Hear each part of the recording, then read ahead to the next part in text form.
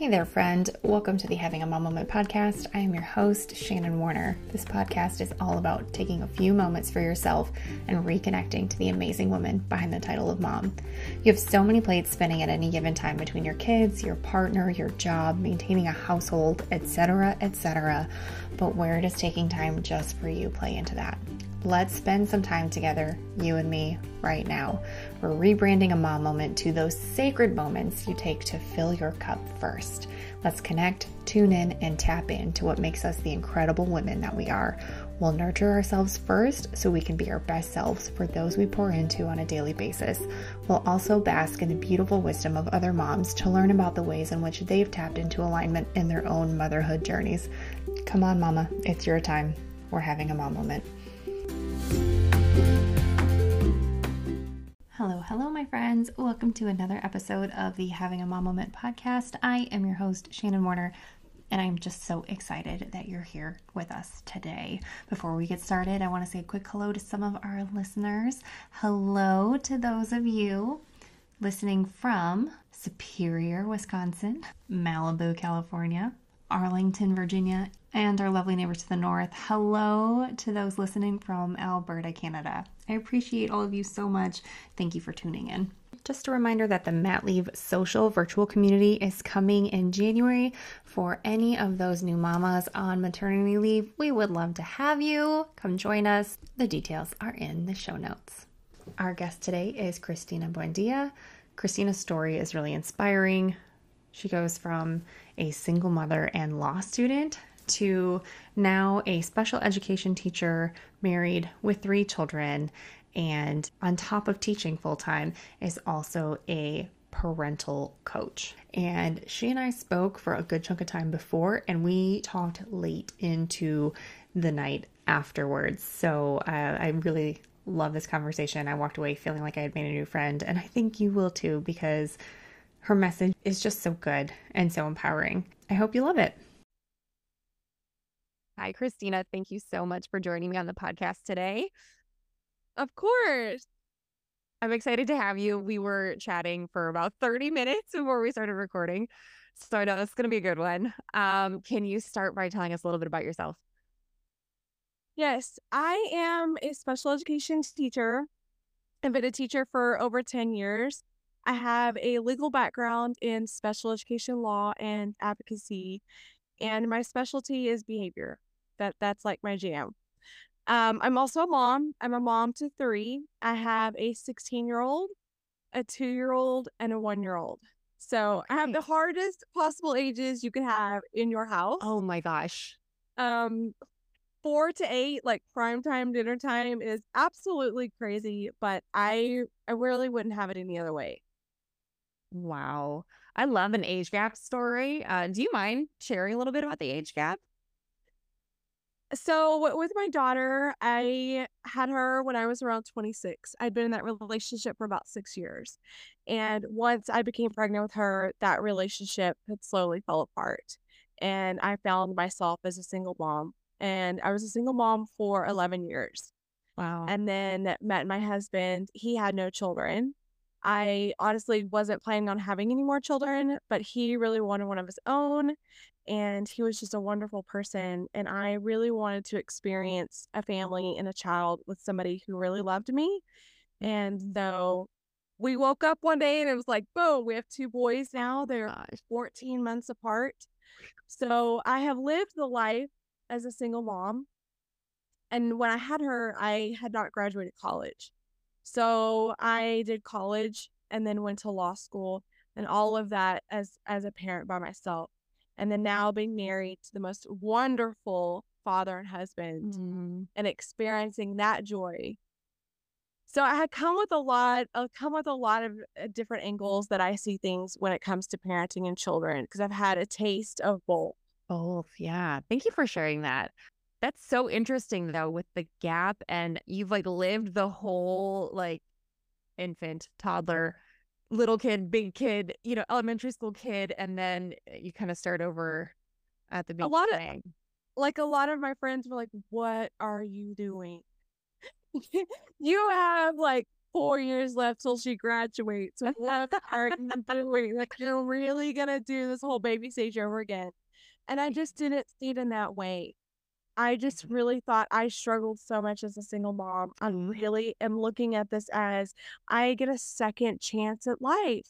Yeah. And I get a second chance to raise kids, and I get to learn from the first time and keep some things, but then learn some things and be a different parent. So Yeah. it's not so much about the bottles and having to start all over again. I was looking at this as a whole other beautiful chapter of my life. Oh my gosh, that is a beautiful way to look at it. Oh my gosh, I love that. And I love how like wanted to see your husband as like a father, like, and that, yeah, I love that. I can resonate a little bit because I was like, I could have kids or I couldn't or whatever, and then the more I, spent time with my husband, I was like, okay, he wants him. Like, he's going to be such a good dad. And he has been the best. So, yeah, that's cool. It is something beautiful to see in your spouse when you see that. Also, too, like my husband and I had this conversation, and he said to me one day, he said, when you were a little girl, did you ever think about getting married? And I was like, yes. And he goes like, did you think about your wedding and like your dress? And I said, well, I don't have it planned out, but yeah, of course, I visualized certain things. Yeah. And he said, being a dad is something that I've dreamed about my entire life. And I was like, oh my gosh, I think my heart just melted. Yeah. And being a single mom and having that man in my life not want children, and kind of essentially the relationship broke and fell apart to a man that wanted a child so bad. Yeah. I was like, I want to experience that. And so it's like, let's get married. Let's do this. And like I said, it's the evenings are wild, but so fun. And to see my daughter, like, she was like, Mom, this, like, our life used to be so quiet and our house used to be so clean. I was like, I know. Now when she comes home, the little one, the 2-year-old especially, runs to her, sister, and he has kind of like a lisp. It's so cute. Yeah. I mean, to see, and I've recorded a lot just to see like their interactions. Yeah. It's beautiful. And I tell her, I said, that's a gift that you got. Mm-hmm. You're now a sister and you have somebody who will give you unconditional love. Like, he's going to adore you. Yes. Your entire life. Oh. I mean, he is so in love with her. Yeah. Ours is not quite as extreme. We've got almost 5 years between our two, but Okay. what I was not expecting, I knew my 6-year-old was going to be a fantastic big sister, and she is. I was not expecting our little one, who's now 20 months, to be so obsessed with her sister. She's just like, Sissy, just over the moon about her, to the point where the 6-year-old now is like, okay, I don't want to play with her right now. I'm like, that's okay. Yeah, but again, they're like, the older ones are celebrities, the little ones are their little fan clubs. Yeah. And so, they just follow them and worship them. Yeah. So sweet. Also, the biggest kudos to you as a single mom. Like, my mom was a single mom. My parents didn't work out. My dad was very, very present, but just doing the in and out day to day by yourself, I can't imagine. I don't know how you do it. I know you do it because you have to, but like, oh my gosh, I give single moms so much credit. Oh, I do. Yes, I'm with you on that one too. I mean, when you say single mom, I hear 1,000 words when you say that to me. It is the hardest job ever. And I explained to my husband, like, I will never do that ever again. Even in my next lifetime. Do not ever. I will never be a single mom ever again. That is the hardest thing I went through. And I think another thing we don't talk about too is that if you're dating a single woman or even a man, even if he's got children, I want you to know that they come with trauma. Being a single mom, you are traumatized. Yeah. You are literally trying to survive. You cannot thrive in that environment because when you have children, they really are they are made by two people and they are meant to be raised by two people. Yes. And there are people out there that are successful in being raised by a single mom, but I will tell you that a mom cannot do the role as a father. Right. You just can't. That child will have a hole somewhere in their heart from an absent father. Yeah. Yeah. They're just, no matter how great she is and everything that she's done, she cannot replace that part. Yeah.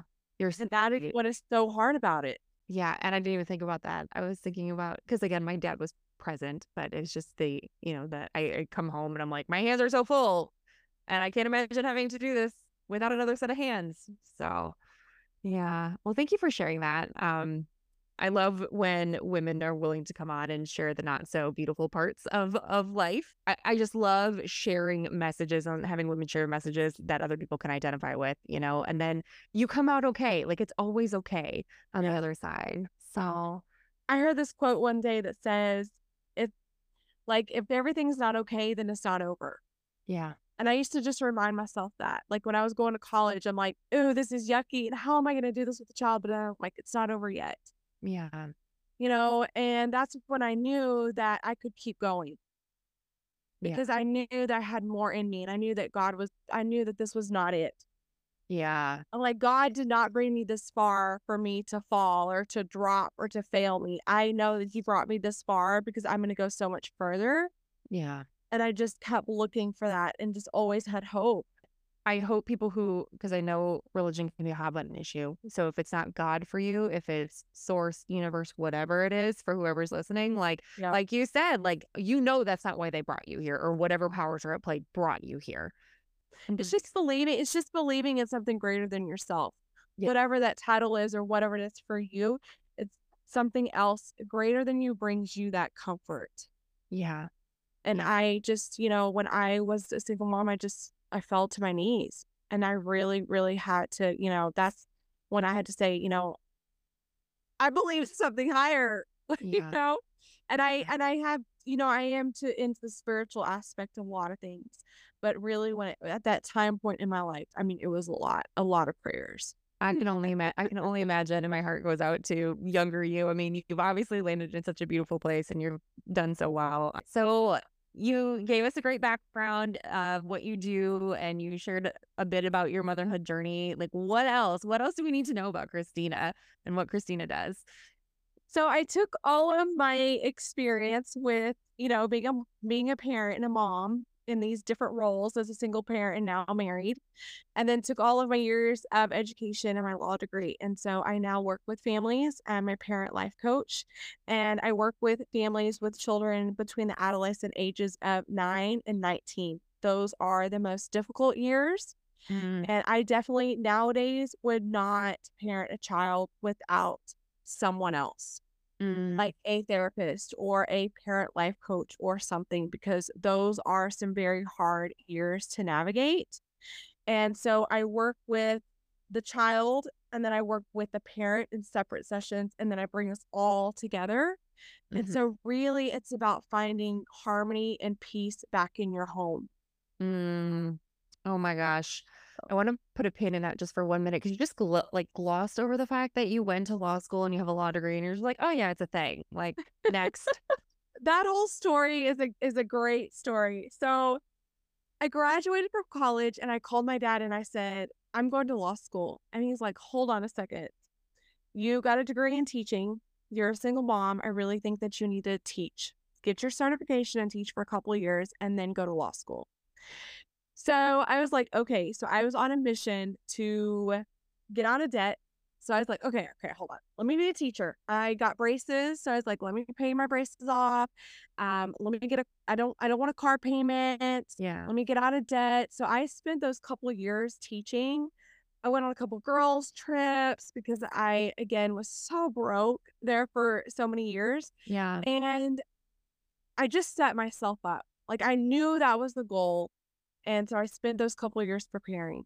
I got into law school and I had a cute apartment in the city and drove a really cute car, and I gave it all up and moved in with my parents. My daughter was 8 at the time, and I went to law school from 8 to 5. I sat in my parents' house with my daughter, and I shared twin beds. She had one bed and I had the other, and I treated it like a full-time job. I was there 8 to 5 every day studying. And my parents took us in. And so that was how I was able to do it. I graduated and I landed my dream job. Okay. So I landed my dream job, and everybody told me, why would you work for that person? I cannot believe that you're going to take this job to work with this person. And being the people pleaser that I am, I turned the job down. Oh my gosh. And I didn't have a job for about 6 months. So a friend of mine said, in order to get a job, you got to have a job. Mm-hmm. And I was like, so what am I supposed to do? And she was like, go wait tables. Oh my gosh. Oh my And gosh. I had no waiting table experience. I went to Denny's and they hired me on the spot and I winged it. Yeah. And the guy that owned the Denny's said, I would love to make you a manager. And I said, can I talk to you for a second? You're open.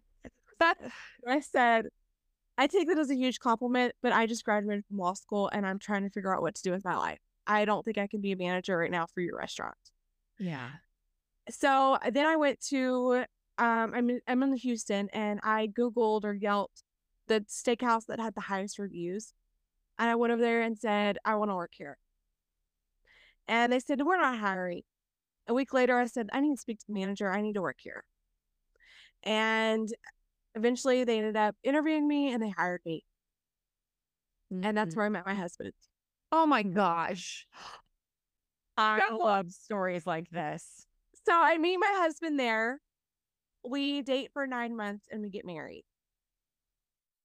And at this time, I just was like, I still have my teaching certification. I don't know yet what I'm going to do with this law degree. I started doing some advocacy work and working for the legal aid, and then just ended up going back to teaching. So again, I woke up at the age of 40 and was like, what the hell am I doing? Oh my gosh. I'm not happy with my teaching career. I really wanted to be a lawyer. I bought 40 pencil skirts while I was in law school and I was ready for this job, but I was manifesting this whole thing. I got the dream job that I wanted. I turned it down and I said, time out with my life. What am I doing? Yeah.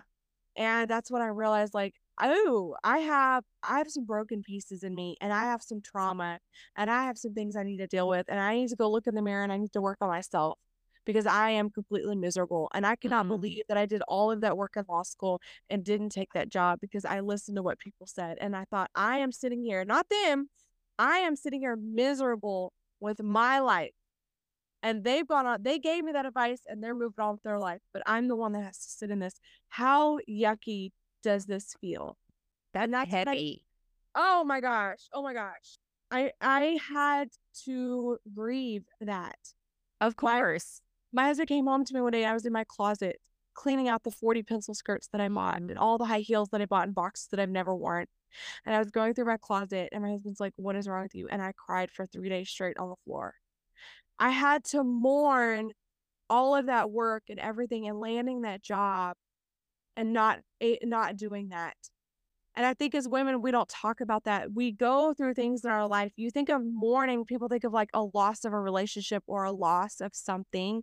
But there's also things in your life like a loss of a hope or a loss of a job. Yes. You have to take the time to mourn. Yes. Did you really get rid of the pencil skirts and the shoes? Because I metaphorically? No, I did not. Just okay. I couldn't because they were so beautiful. A lot of them still had tags on them. So I beautifully have them up in my closet. I still have my shoes. Yeah. But it was a process for me to go through that and to face it. Yeah. And there has to come to a point where I had to say, I accept. I went back into teaching and I have to accept this place. I have a beautiful husband and children. And I never would have met my husband if I didn't go wait tables. Yeah. And I had to remind myself that where I am is where I was meant to be. I am meant to be right here. This is the exact place I was meant to be. And I can't keep thinking about that. Yeah. The grieving in the morning is so necessary. And as women, you have to give yourself that space to go through that. But we don't most of the time. We don't. No, we don't. And it's ugly. I was on the floor in the closet. It was ugly. I mean, I'm sure. He couldn't even I don't think he could even he couldn't even understand. He just had to let me be. And he's like, I'm here if you need. If there was nothing he could say to me. Right. I was like, I just need you to leave. Like, I just really need to be in this. I just laid on the pencil skirts.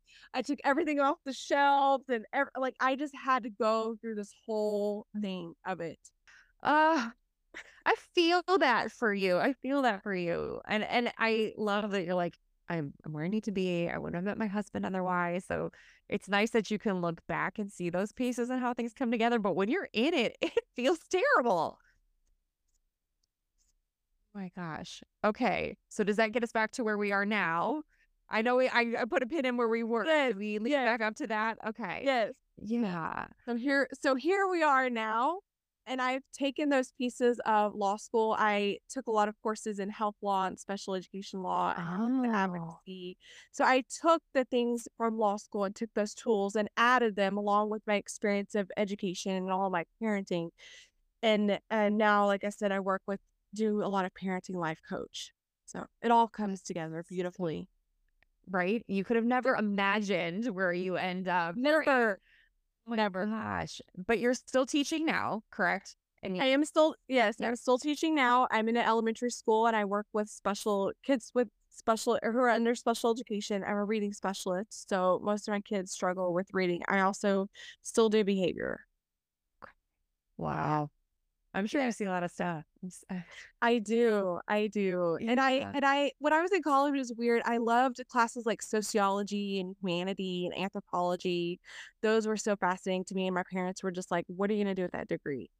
And so that's when my dad was like, go be a teacher, get the best bang for your buck with a college degree and actually get out. And so that's how I ended up teaching. Teaching was not my dream, not something I ever wanted to do. It was something that my parents were like, do it and you'll be for sure, in a safe, career. And it's something that you could provide for your child. And so at the time, it made the most sense to me. But I think knowing that I was interested in the human behavior and why people do that they do, when I got into education, I just soaked up the behavior. Mm. And my principal noticed, she's like, you need to be a behavior specialist. And so I was for many, many years and loved it. And she really pushed me to do that. I don't think I ever would have done it, but she was like, you are excellent at what you do. Oh, what a good leader. So the district also noticed that. And so they sent me out to work with the most extreme kids. Wow. And I also went to campuses and I trained teachers on how to deal with these type of students. Yeah. How to teach them and that kind of stuff. Yeah. I want to go back just for a moment about, and I'm 37 currently, so I know you're a little older than me, but when I went to school, it was very much get a degree in whatever, like it'll be fine. You'll get a job. They're just handing out jobs to people with degrees, except when I was like, I don't think I want to do. And I got a lot of pushback. And again, it was one of those, like I was always really good with kids. So fell into the I planned to go into the teaching thing, but it was like I had other ideas and that, the feedback was like, maybe don't do those things. Get the teaching job. Get the teaching job. There'll always be teaching jobs. You know what the word in 2009 when I graduated? Teaching jobs. None. None to be found anywhere. So, I know we all look back now and we're old enough now to like follow our hearts and make our own decisions. I hope people listening know that they're old enough now to do that. But we're going to give permission. Yes. I are giving you the ultimate permission. Do whatever sets your soul on fire. Yeah. And I, of course, don't know how college is going to evolve, but I know what I'm not going to do for my children. And I know my parents were trying to keep me safe. It wasn't my mom. It was my dad. It was my dad who was like, do the things, safe. But you're right. It is safe. And I think they also grew up in a very different generation of time than we did. Yeah. And like you just touched on, you're not doing that for your children. I'm not either. And people are like, oh my gosh, you're a teacher and you're telling your child she doesn't have to go to college. Yes, I am. Yeah. My daughter came to me and she said, I think I want to go to Japan and live for a year. And I was like, love it. Cool. Go. Yeah. I actually feel very safe with you in Japan. That seems like a very safe country. And I think you should go do that. Yeah. Because you don't know who you are at 18. And why in the world would you go to college and pick a degree? I don't even think I knew who I was until I was in my 30s. So amen. I'm like, go find who you are. Go do that. And you can't do that at my house because you were planted here. In order for you to grow, you need to leave my house and Yeah. do that exploring and find out who you are and all of that. I can't give that to you. I love that. And what a gift for you to hand her the permission and say, go do the things. Because And that's what I wish I had. I wish that that's what my parents would have allowed me to do. yeah. My parents were so just like, say, go to college to get it. Like, just never was like, Yeah. you need, like, to them, a job that you like, Right. to them, that is unheard. Like, no, my dad's like, no, honey, you work 8 to 5 and you come home to your family. And I'm like, Dad, but what about something that I enjoy? And he's like, I don't know what you're talking about. Yes. That's Yeah. when I knew there was a disconnect between their generation and my generation. Their generation, there were no choices. His mom was a stay-at-home mom because women didn't have a lot of choices. So they were stuck in these marriages that they weren't happy in. Mm, And yeah. now, as we've evolved, women are saying, F you, I'm going to get a degree. And if men are shitty, hey, guess what? I'm taking the kids and I can do this nowadays. Yes. Women are able now to stand up for themselves and say that. Yeah. They now have grown more and more power from back then. And it's not that far back. I mean, what was it? I don't know the date. I'm pulling this out of the air. Like sometime in like what the 60s or 70s, we're aiming to get a big Yeah, of like course. And it was not not that that long ago. And even when I was in law school, we studied about like women back then had to get their husband's permission to be on birth control or Ugh. to even have an abortion or anything. And I remember reading it and I was like, wait, what? This was in the 60s? This was not that long ago. Like, how dare me have to ask my husband about something in my body or about me wanting to take birth control? Yeah. And it was a case. And the woman fought, like, I don't need my husband's permission. And the doctor wouldn't do it unless her husband signed off on it. Yeah. Yeah. I know. I remember my dad telling me that my great grandmother had 12 kids. She had a child every 2 years. And I was like, ew. Like, My body is shuddering. oh, how hard? And my dad said they came on a covered wagon and lived on a farm with no electricity. I told my dad, she literally cooked from sunup to sundown and made babies there. And he said, yes, Christina, yes. No. So think about how far we have come as women and what we are doing now. I feel like this could be a whole separate episode. And it's not even a soapbox thing. It's just like, no, things are changing. Thank God. Thank God they are. So yes, they've changed so much. So women that are listening to this, whatever it is that you want to do, go do that. Yeah. Please. That certification, that degree, that class, that whatever it is that you have always wanted to do, you don't need anybody's permission. You go do that for yourself. Because so many women behind you and before you and your ancestors and generations before have fought to have that, and go do that. It makes me so emotional. It reminds me of when Kathy, she's another Kathy connection, Christina is. And when she says we stand on the shoulders of giants, and Kathy Heller talks about her grandmother and like, you know, Kathy Heller is Jewish. Her grandmother was Jewish. You know, that all of that stuff was not that long ago. And she says, and now I can do this, you know, and it's like we stand on the shoulders of giants. And yeah. So we owe it to ourselves. We owe it to our children. We owe it to them. And I think all of those thousands and thousands of women are behind us, rooting for us. Yeah. Yeah.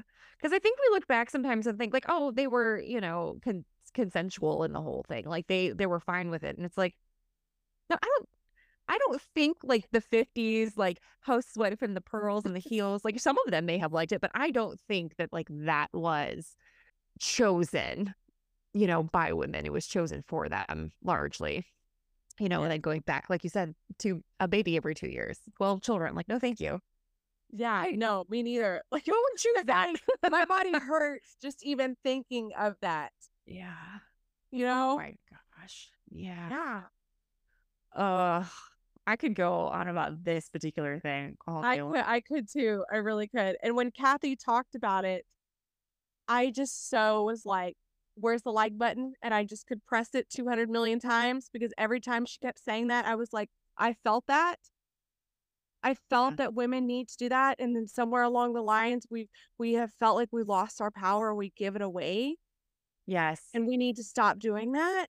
Yeah. because we have so many women rooting for us and that would love to just say, oh, please. And they're actually behind you, just that little whisper that you feel or that wind, Yeah. that is them pushing you and saying, no, we are here for you. And I'm like, heart, heart, heart. Where's the heart emoji? Yeah, I know. Because I just felt it. In every cell of my body, I felt exactly what she was saying. And being in that collective experience with women who are doing the things, and even if they're not like doing the things, building their own business or whatever, they're rooting for these women who are, and they're like, yes, yes, yes, you can, I know you can. And it's like, this is magic, people. Like this, there's so much power. And I think there was a few hundred women in this group, and it was like just the ripple effect of what these women are experiencing and doing and hearing from other women. Like, I can't imagine the effect and impact it's going to have on the world. And I agree. And I feel a lot of the way that I do because I am a mom, especially of girls, like we're not doing this anymore. Like, this is not going to be their thing. As long as they choose a path of growth, I'm happy. If it's college, great. If you go to college for 2 years and you're like, you know what, I really hate this. This is not for me. Okay, what are we going to do? What's the next plan? I agree with you 100%. I have a lot of conversations. So parenting changes. When they're little, it's a lot of commands. No, stop, sit, eat. Yeah, like a dog. Right. Yes. At 2 and 1, that's what I look like right now. Stop, sit. Yeah. Pick that up. As they get older, you have more and more conversations. Now that my daughter's 16, it is a lot of conversations. It's not about consequences. It's not about, when she does something wrong to punish her. It's no longer, it's way more than that. It's about, let me connect with my daughter. Let me have some rich conversations with her before she leaves my house. Yeah. I didn't have those conversations with my mom. And so I dated a lot of crappy men. I kissed a lot of frogs because we didn't have those conversations. I didn't know what I was doing. Yeah. And so I make sure that I have those with my daughter because they're so important. Yes. Yes. And you know how it is. Like, you hear the echo of your parents. It stays with you, it stays with you. So, like, be the thing that you want them to hear. You want when they hit something hard, it's mom saying, like, you got this, girl. Like, you're so brave. You're so smart. You got this, or whatever it is that you tell her. Let that be what's in their head instead of, no, just pick the safe path. You just got to get a job. My dad was like, you're not supposed to like your job. That's why they pay you, Yeah. Yeah. Same. Okay. So for a parent who, is within your space, you said 9 through teenagers. Yeah. 9 through 19. What are some tips? And I know that's still a big range, but like, parents are hearing, their moms are hearing this, like, yes, yes, yes, I'm getting what you're saying. Like, how do I do this? What does this look like in my house? What tips might you suggest for them? So one of the biggest things that parents need to realize that they don't own their child and they can't essentially control them. Yes. I think a lot of parents think of like the marionette dolls, the old dolls where you can control with your hands with the strings. And a lot of parents feel like they own their child or that they can control their child, and they end up shaming their child. And a lot of parents have a hard time accepting who their children really are. And when your child hits adolescent ages, I'd say around 5th, 6th grade, the child pulls themselves away from their parents to form their own identity. And that is normal and it's healthy. And for some parents, that's very hard. I'm sure. And also, middle school is a time for kids to explore, right? They're doing their hair in a different way, their makeup, their clothes, their music. And so parents have sometimes a hard time with that. But they have to know, as the toddler stage is a phase, that these are a phase and that they're healthy, and to let your child figure out who they are and not shape them and mold them into what you want them to be or what dreams you had that you did not accomplish. Ooh, yes. So that's the biggest thing I work with as far as middle school kids. Okay. When I work with high school, it's really about independence. I really go through a lot with the parents of what's the difference between helping a child and enabling a child. Hmm. Can we talk about that for just a minute? Yeah. Can we differentiate between the two, please? Yeah. I think some people might need to hear this. Of course. So helping your child is, for an example, your child has homework. They sit at the table, they do it independently. You come over if they have a question or you check it at the end. I had a student tell me yesterday that her mom forgot to do her homework. Well, that's new. So she took the test and she bombed it, of course. Right. So sometimes as parents, we overstep. We think that we are helping. We're telling our child, oh, you need to get your driver's license. Oh, you need to go to college. You need to do this. And then parents end up doing their child's homework because they want them to get into a certain college. Or I've seen parents do their child's homework because they want their child to play sports. And I have to say to parents, absolutely not. This in high school is so crucial that you give your child independence. So stop enabling them. Yeah. In high school, your only job now is to guide. It's like a bowling alley with the bumpers. You cannot control the ball, but you're just there to make sure that they're safe. Yeah. And you're just guiding them down the lane of wherever they decide to go. Gosh. Yeah. And you have to back off. You cannot helicopter them. You cannot micromanage them. And I think this is the other part that goes with it. Parents have to allow their children to fail, fall, and have natural consequences while they're in their home. Yes. You don't want your child to fall, fail, and have natural consequences when they're in their 20s away from you. Yeah. You need it to happen in your home. So I literally tell parents, you have to take your hands off of the steering wheel and put your seatbelt on. Oh my gosh. So important. And such a good point that let them feel under your roof where you can catch them and support them in that. Because everyone's going to fail at something eventually. Oh my God. Like major breakups.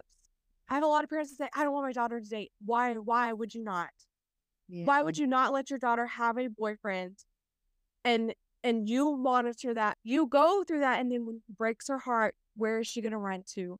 You. Not to some other boy, not her friends giving her crappy advice. She comes to you, and you work through that with your child. Again, you're building that toolbox for them, so they're going to carry that toolbox and hopefully leave. I have some parents say, no. Yes, your goal as a parent is for your child to leave your house. That's when you know you did it right. Yeah. They don't have to leave at 18. I'm not saying that, but eventually your child should want to leave your home and have their own life. Right. And if we're really looking at the grand scheme of things, I have a lot of parents who have a very hard time with their children not making A's. And I really have a lot of serious conversations with parents that mental awareness and mental health for me overrides grades. Yeah. I will take a C student any day as long as their mental health is in check. Because at the end of the day, when you are looking at your life, I'm talking 80, let's say we live to 89 years old, and you're looking over your life and looking at everything you've done, you've set it all on the table. The most important thing that you can give your child is for them to be a partner for somebody. The grades don't matter. College doesn't matter. All of these things, sports does not matter. Can your child, when you pass away, be in a loving relationship, be a wonderful partner, spouse, have children? That is the ultimate goal as a parent. Yeah. What are you teaching your child to be a great parent? Are you teaching them morals, empathy, love, compassion, forgiveness, unconditional love? That is what you're ultimately doing. I think too, when we are concerned about how our children are performing, and I have a daughter who just entered elementary school last year, and I was a teacher, so I've seen both sides of things. If you're concerned with your kids' grades, really examine why. Yeah. I'm not looking as a teacher, I'm not looking at Johnny's, poor little Johnny. Johnny always gets it. Little Johnny's mom going, wow, you really messed up that one. He failed his spelling test this week. Way to go, Donna. No one's thinking that. No, that's not what it is. Failing grades are a piece of data for a teacher to work with. Is this a one-off? Hey, that was unusual for them. Or are we noticing a pattern? What can we do to interrupt this pattern, get the student what they need. Like, no one's looking at you over there, Joanne, thinking like, "Oh, what a crappy mom." Like, it's not about you. They internalize it and associate their child's performance with their self-worth. Oh my gosh. And that, Oh my gosh. and that's another thing that you guys can go to my TikTok. I have a lot of videos posted about this, but one of the things that I talked about recently was about your life needs to be separate than your child's life. Yeah. I see so many parents, their identity and their worth and who they are is so ingrained in their children that when their child do leave, they all of a sudden hit rock bottom and don't know who they are. Yeah. And I ask parents, well, your kid's taking so many activities. Where's your activities? What are you doing for yourself for exercise? If they're taking football, baseball, and soccer, what are you doing? Yeah. Oh, well, my child has, therapy, this, therapy, that. Well, then what about you? What are you doing for yourself? Because your child needs to see you do something independently from them that makes you smile. Yes. Because that is healthy and that is normal. When you absorb into your child, you are now creating a person that is codependent. Yeah. And I will tell you, as a person who's codependent, I've dealt with this for many, many years. It is a bitch to get rid of. Yes. Yes. A lot of therapy and a lot of books for me to undepend myself from people, if that's even a word. Yeah. Yeah. You have to find happiness within yourself, and it is okay for your child to see that in you. Yes. Your happiness should not always just come from them. Right. Right. And I'm sure these people, like prior to their children, maybe it was their spouse, maybe it was their job, maybe it was the thing that they used to do. Like it has to come from you. It has to come from you before, and then what do you do when your kids go and they're literally your everything? Like I can't imagine how hard. That's where we come up with the term a midlife crisis. Yeah. No, a midlife crisis didn't come out of it. No, it came from years of people pleasing and seeking validation in other people and being codependent. And like, it came from you not ever saying, this is what, never taking time out for yourself and saying the things that you really want to say. And then you wake up at 40 and 50 and you're like, holy shit, now I want that motorcycle and I want to be divorced and go live on Venice Beach. Yeah. Because you spent 30, 40 years of your life doing what everybody else wanted you to do and never did for yourself. Yeah. That's not sustainable. Oh, at all. At some point, you just fall apart. I mean, you can only hold it in for so long. Yeah. I love how you're saying like the work that you're doing with the children and the parents encouraging the children. Like, do you see how this can play out if you're not doing it? Because they're just going to repeat the pattern that you created unless there's some other major pattern interrupt. Yep. And your child's going to come to you when they're 40 and say, Mom, I hate my job. I'm miserable. I need to go to therapy. My marriage is falling apart and my kids are bad. Yeah. And then we sit there and we wonder why we have all these behaviors in schools. So everything that affects the parents trickles down to the children. Yes. It doesn't even have to be anything that children see or hear. It's the energy in the house. Children are so intuitive. Mm-hmm. You would not believe the things that they pick up that you have no idea. Yeah. Some of the things that my clients tell me, I'm in awe because these children are very, very aware of what's going on, even though the parents try to hide it or cover it up as much as possible. The children feel it. And I believe when these children tell me these things, I believe what they're saying. Yeah. And then I have to call parents out and say, hey, time out. Look at what's going on. Yeah. And they're like, oh my gosh, really? And I'm like, yes, now that you understand. So what I do in this is what I call understand and heal. So first we have to get to the bottom of what's really going on. Then we have to lay it on the table and everybody has to understand each other. Once the understanding happens, and then we can now heal and move forward. So it's a process that I take these clients through. I love though that you give them each their own individual space. You're giving the child space and then you're giving the parent the space as well. Because I feel like a lot of times the parents are just trying to make the kid bend back to whatever it is that they're after, whatever the image, the poster child is for them. And there's not a lot of consideration for what the kid is experiencing, what they want, how they're feeling. Exactly. And when I do sessions with parents in the beginning, like I used to do them all together, the children never feel heard and they never can say what they really want to say. Yeah. So I build a relationship with the child first, Yeah. and then I build a relationship with the parents separately, and then I bring everybody together because I'm essentially helping the parents, but my ultimate goal is to advocate for the child. And I will say this too, I would say about 99% of the kids that I work with, when I ask them what's the number one thing they want, they tell me time with their parents. It's hard to hear. It is. It's very hard. I have so many of my clients tell me I want my mom to put her phone down. Oh my God. Yeah. I wish my dad could just come to one of my games. Mm-hmm. And so when you're looking for saying, my kid is so bad. Well, behavior is a form of communication. So when you think your child is acting bad, they're actually screaming and saying, I want you. And so that's what I help to do. That's incredible. And like the phone piece, for example, like if you're taking care of yourself as a parent, if you've got a thing that lights you up, instead of just running to all the activities and doing the carpool thing and shuttling your children everywhere to all the sports, if you're doing something for you and you've got some kind of a practice for yourself, you can show up more present when you are with your kids. Because I know for me, before I started doing the work, a lot of the reason I was on my phone was because I was disassociating, because it was just too much. And it was easier for me to be a body in the room with my brain somewhere else, chasing dopamine or whatever it was chasing. I agree with you 100%. I've been that parent too. Yeah. My 2-year-old one's screaming all day long. I just want to get on the couch and just mindlessly scroll and look at recipes and like fall clothing. Yeah. Because I mean, that's what feels good.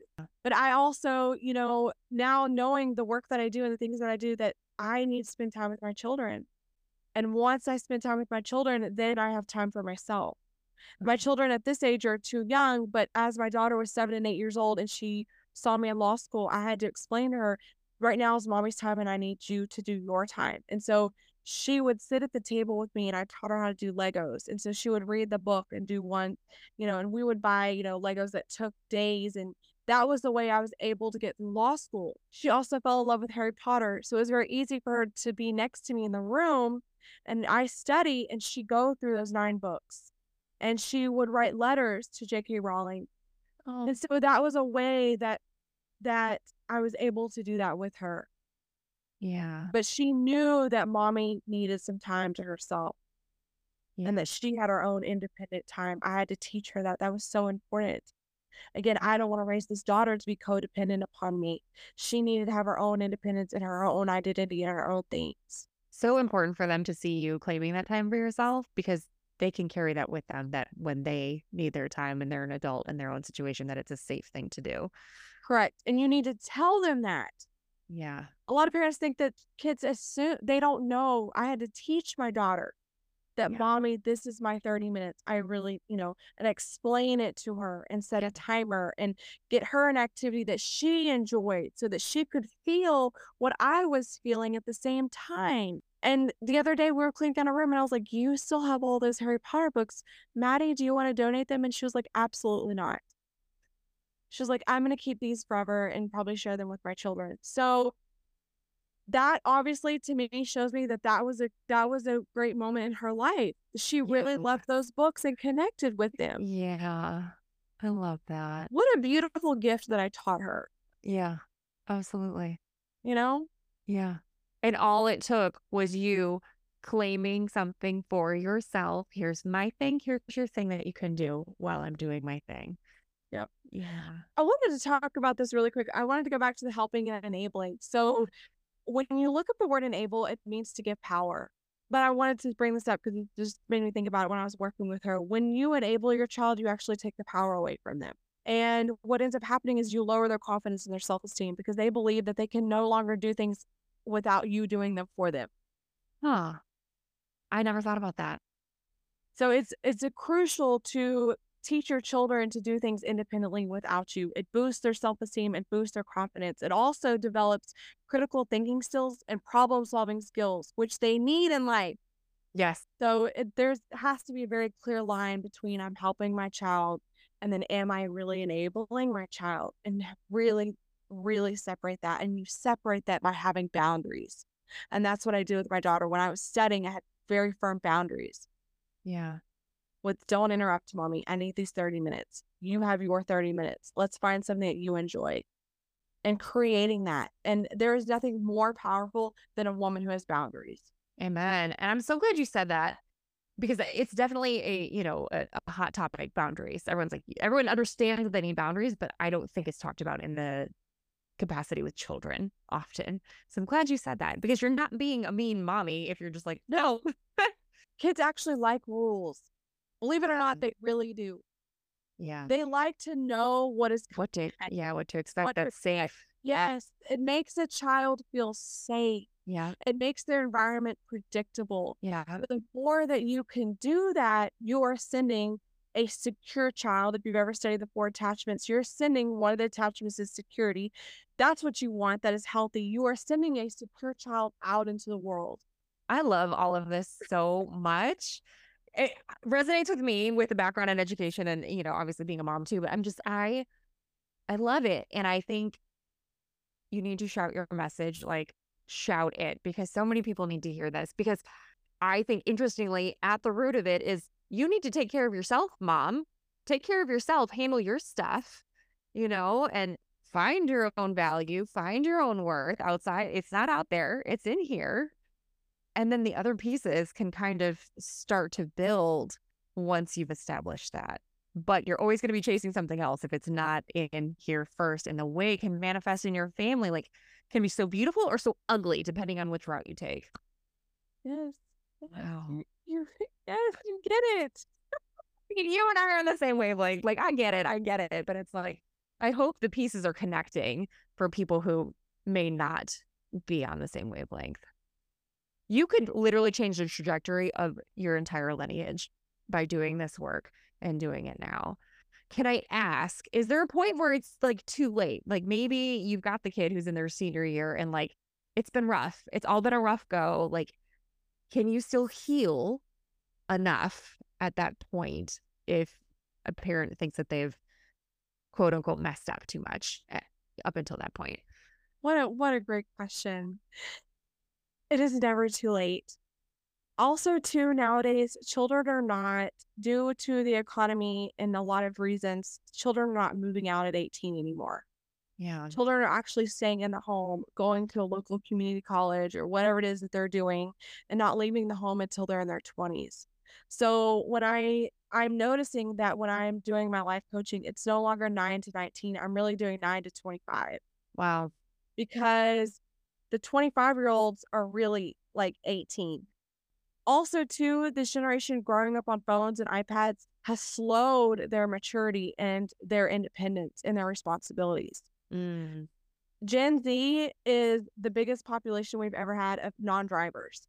This generation has no desire to drive. So interesting. Yes. It's so interesting. I have had many talks with therapists about this and read so many articles. It's very fascinating to me. But this generation has no desire to drive. Huh. So when I'm working with 9 to 19, the 3 most important ages or stages that children go through in that time period is 16, when they're able to drive. That's a huge responsibility, maturity-wise and independence. The second one is 18. They are now given the ability to join the military. They can leave. They are now considered by the state an adult. That's on another level of maturity and responsibility. And the third one is 21. You are now able to legally drink. Mm-hmm. And what is happening is now that kids are not driving until they're 18, they're not able to make adult decisions until much later in their 20s. And now giving a 21-year-old the right to drink. So we're having this in their 20s. It's been a hard time to navigate. So yes, I am seeing parents in that age range and letting them know that it is never too late. Also, I tell parents between the ages of 13 and 16, anything you say to your kid goes in one ear and out the other. Fair. So if your child's still in your home at 20, let's connect. Let me help Yeah. you. Because now at 20, their brain has now formed more, that prefrontal cortex, even though it's not fully developed yet, Yeah. it is close. This is a great time to start having these conversations and setting them up for success. I mean, you can look back as an adult and be like, wow, I was an idiot. I had a degree. I walked out of college and graduated and felt like I knew everything, but I was not bright. Like there's still a lot of room for growth.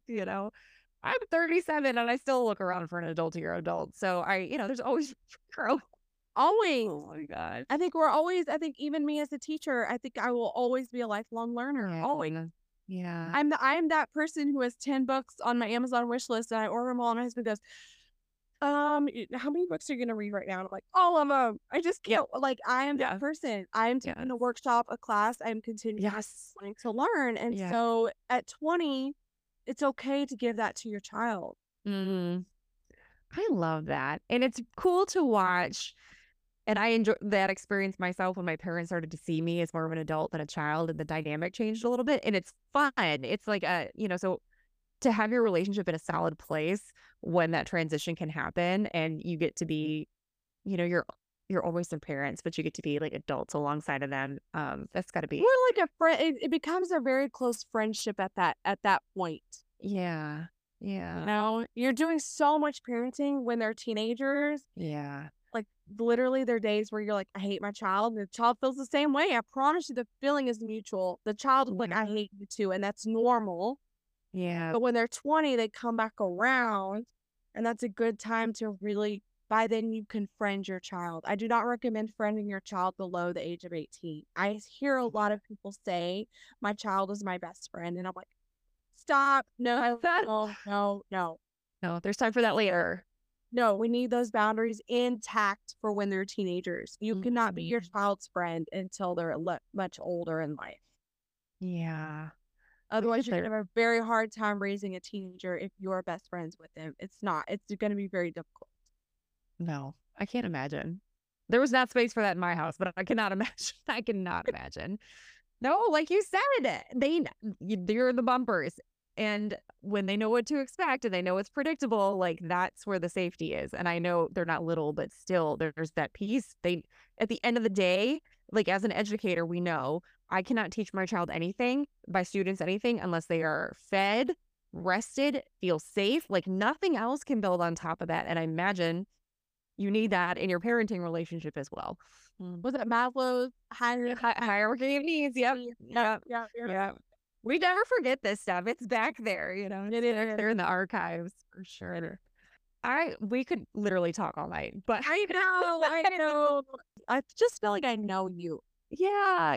And I think as soon as you said you were a teacher, I was like, I got it. And we came from the same program. I'm like, yes. Like we're very similar in a lot of ways for sure. And I'm so glad you took the time. Before we end the conversation, I want to ask you a few things that I ask all of my guests. Of course. So first, what didn't you expect motherhood to change or shake up in you? Motherhood is beautiful. You are pregnant.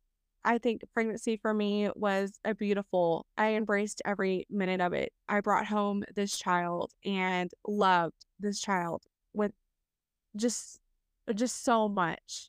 And I woke up one day and was like, I miss that girl. I'm no longer her. I am now a mom, and I have this new identity and this new role and these new expectations of me, but I still miss her. And as I talked about in the beginning of this podcast, there's a grieving moment. And as moms, our identity changes, and we have to go through, again, another process of our identity changing. Yeah. Also, your relationships change. My best friend right now, she's preparing for her son's wedding, and I'm changing diapers. And I miss her. But when you're home with two babies, it's very isolating. It's very lonely.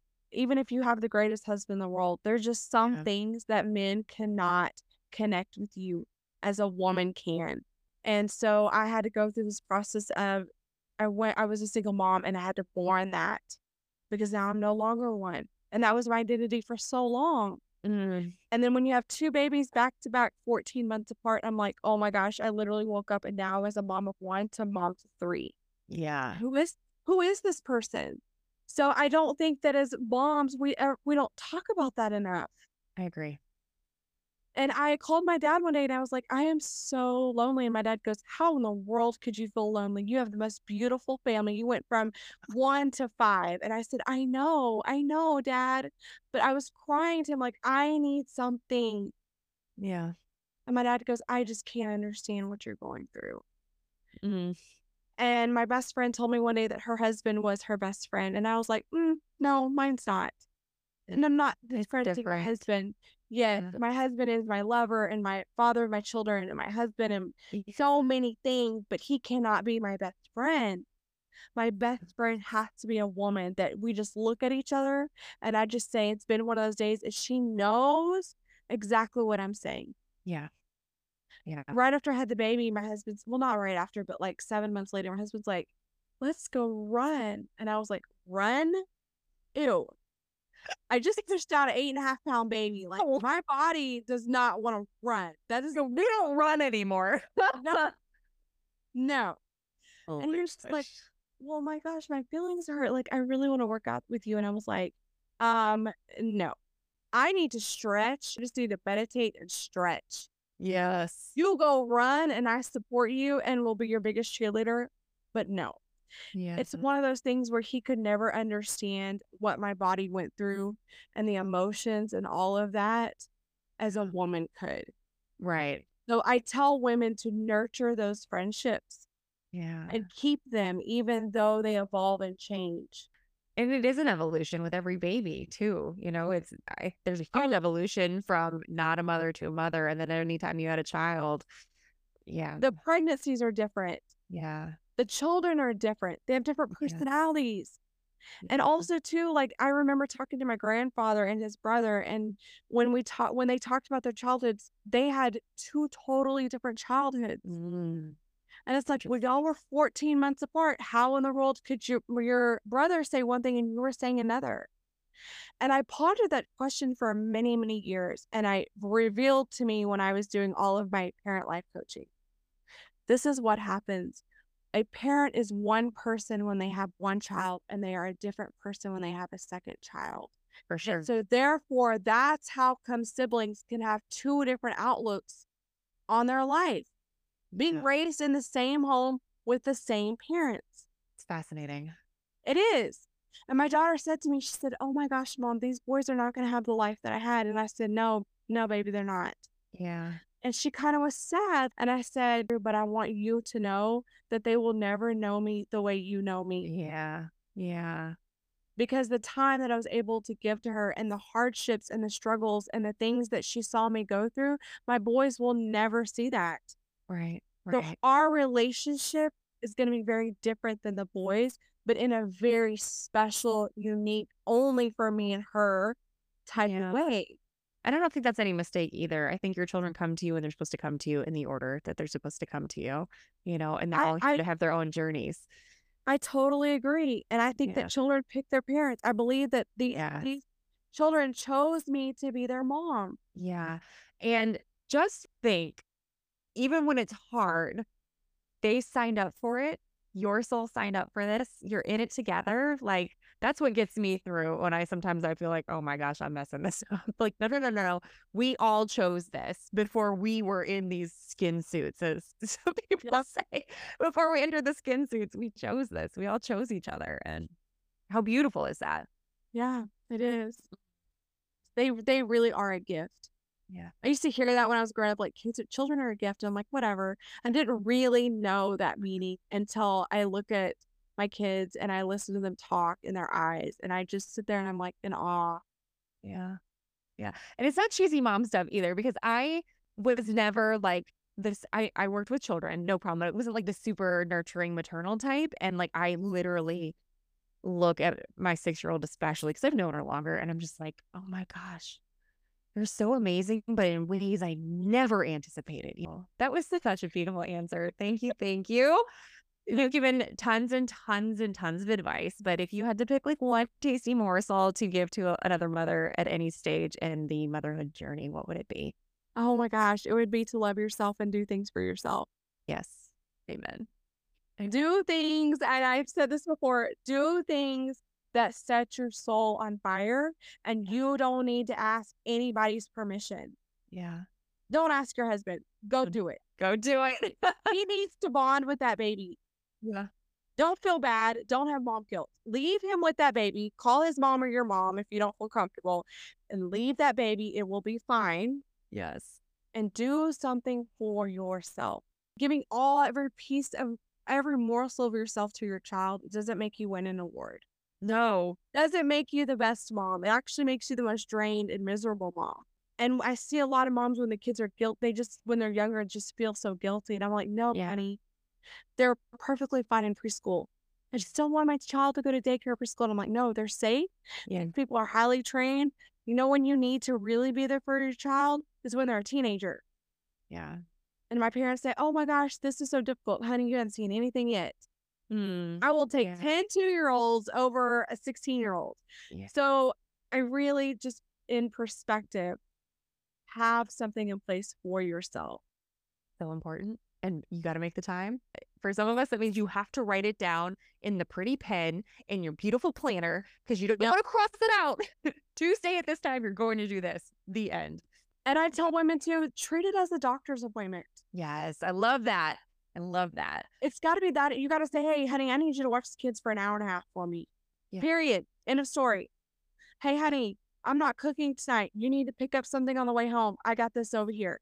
And be okay with dishes everywhere and the house a mess and the kids only eating this and them having juice or whatever it is that you're like, be okay. Let your husband parent the kids the way he parents them. It's okay. They will survive. Yeah. Some women want to overtake that and want no, let your husband do it his way. Yeah. And let your kids see them in control. Let them do it. How else is a man going to know how to do it if you don't allow him space to be with his own children? And you, my God, leave and enjoy every minute that you get. I love this, but I love that you went in for the dads. You're like, this is their time to shine. Let them know. Let them deal with the diapers and the blowouts and the whatever. Yes. And you feel bad about it when you come home and they're like, oh my gosh, no. Let go of the control. Yeah. Let him figure it out. Let him do it. Let there be spilled milk. It's okay. It's okay. Yeah. Doing something for yourself is so much greater than anything else. Because you can't take care of your children and you can't be a great wife if you're not pouring into yourself. And you cannot expect your husband to give that to you. That is not his responsibility. Yes. You're so right. You're so right. And stop asking them for permission, because I find myself when I'm like my husband is the most supportive, amazing man ever, but I have found myself when I'm like wiped out looking for him to be like, okay, go. That's not it. He doesn't need to do that. Like, I need to like put my big girl panties on and be like, I gotta go, you know? Even if it's to the drive-thru at Chick-fil-A and a walk around Target. Give him the peace sign and say, I gotta go. I have a doctor's appointment, and go do that. Yeah, absolutely. In the long run, he will thank you. I promise you will come home happy. Yes. Thank you. It's great for your kids to step away from you. Yeah. It has so many benefits to it. Yeah. It's better for your whole house for sure. Yes. Yeah. What is your thing? What do you do to reconnect to yourself in motherhood? Oh my goodness. Well, right now I'm really into my stretching and my meditating. I love to read. That's my thing right now. It's changed over the years. I mean, obviously, the stages of your child and what time you have. When I have 2 little ones, I don't have a lot of wiggle room. So if I can do a 15-minute stretch or a little bit of Pilates or something like that, I feel so good. Even though I'm like, it was 15 minutes, I still thank myself for showing up to do that. And then obviously, we know when I was a single mom and she was 11, I mean, I had a lot more wiggle room. She was playing sports, so I had a couple of hours. So that part of my life looked very different than it does now. Yeah. But now I'm more about being present. And the way I can become present is by meditating, being calm, doing my stretches. And so this is the space that I'm in right now. And just being okay, like letting that be okay is, because if we're people pleasers and overachievers and all the things that we often are, it's like, oh, but is it really if I only get 5 minutes, like, is it even worth it? Yes, it is. And I told myself that I cannot, like, I would say, I can't get through a whole I can't get through a whole 30 minutes. Who cares? Right. You should. I've done 10 minutes of just stretching and foam rolling, and I got up off the floor and I was like, oh my God, I feel so good. Mm-hmm. My meditations are only 10, 15 minutes. And then I'm like, I can do this. And then when they're done, I'm like, I loved it. Why couldn't that meditation have been 30 minutes? I know. So good. And I love that you said meditation because so many women have been like, I meditate. I'm just like, check, check. And I'm like, by the way, you need to meditate. If you're not meditating, you should meditate. So I'm so glad you said it. You're just another one, another tally mark. I love it. I really do. And I think as a busy teacher, it's so hard to slow down. Yeah. And then as a mom to 3 kids, I'm juggling such, age differences. I'm in a space right now where I'm just like, I just want to press the pause button. Mm.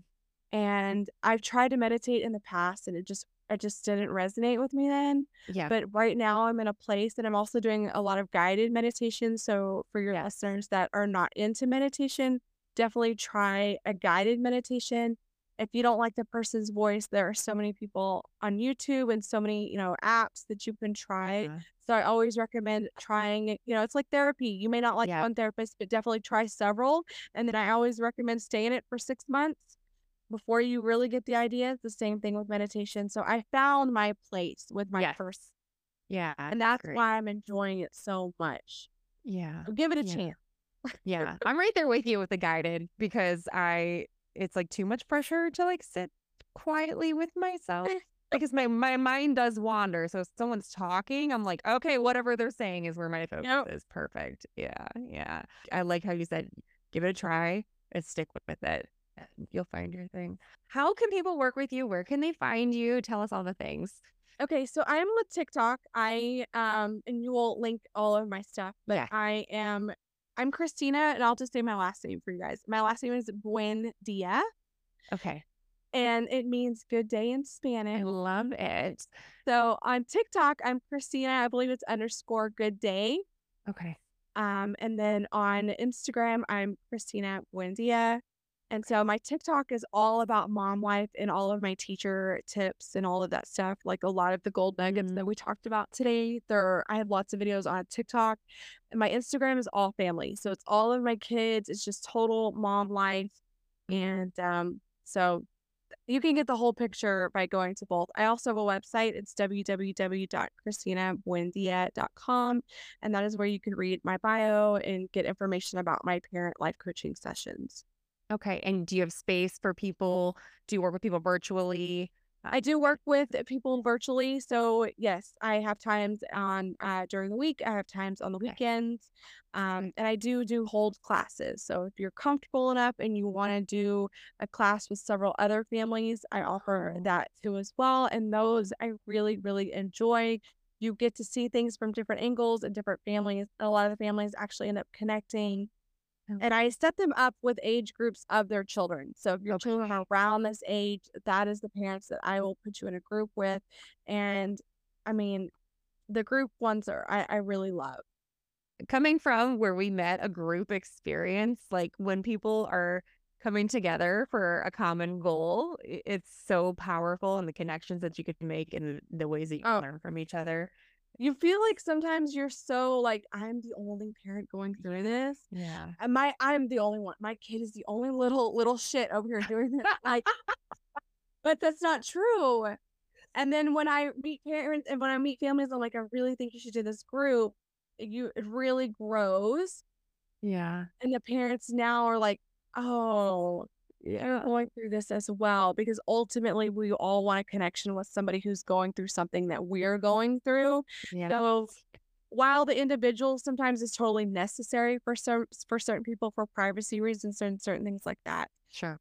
The group is also very empowering for parents looking for some other parent that they can connect with.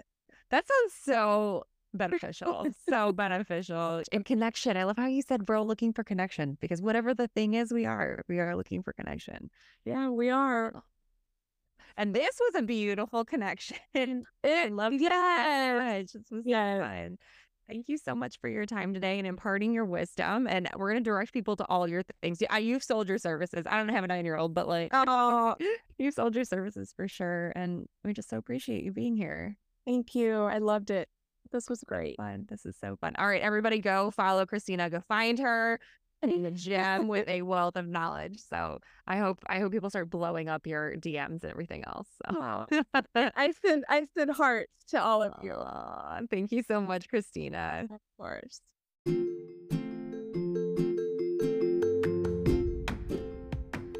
Thank you again, Christina, for being here. I loved our conversation. If you are expecting, have you grabbed my free 18-page maternity leave planning guide? It includes 18 pages of tips and tools to create an aligned plan that honors your needs from workload transition to building and support with a new baby and honoring your need for self-care. You can grab it via the link in the show notes. Also in the show notes, you will find links for the Affirmations for Mamas printable deck, which is available for just $7 and is an instant download, and information around the Mat Leave social membership coming in January and the one-to-one maternity leave mentorship if you want some extra hands-on attention to create your own plan to fit your very specific needs. Until we meet again, come hang out with me on socials at Having a Mom Moment on Instagram. And if you're loving the podcast, it would mean so much if you followed, subscribed, and shared the word. In case no one has told you today, you are amazing, you are loved, and I am so proud of the beautiful human that you are. Have a great day.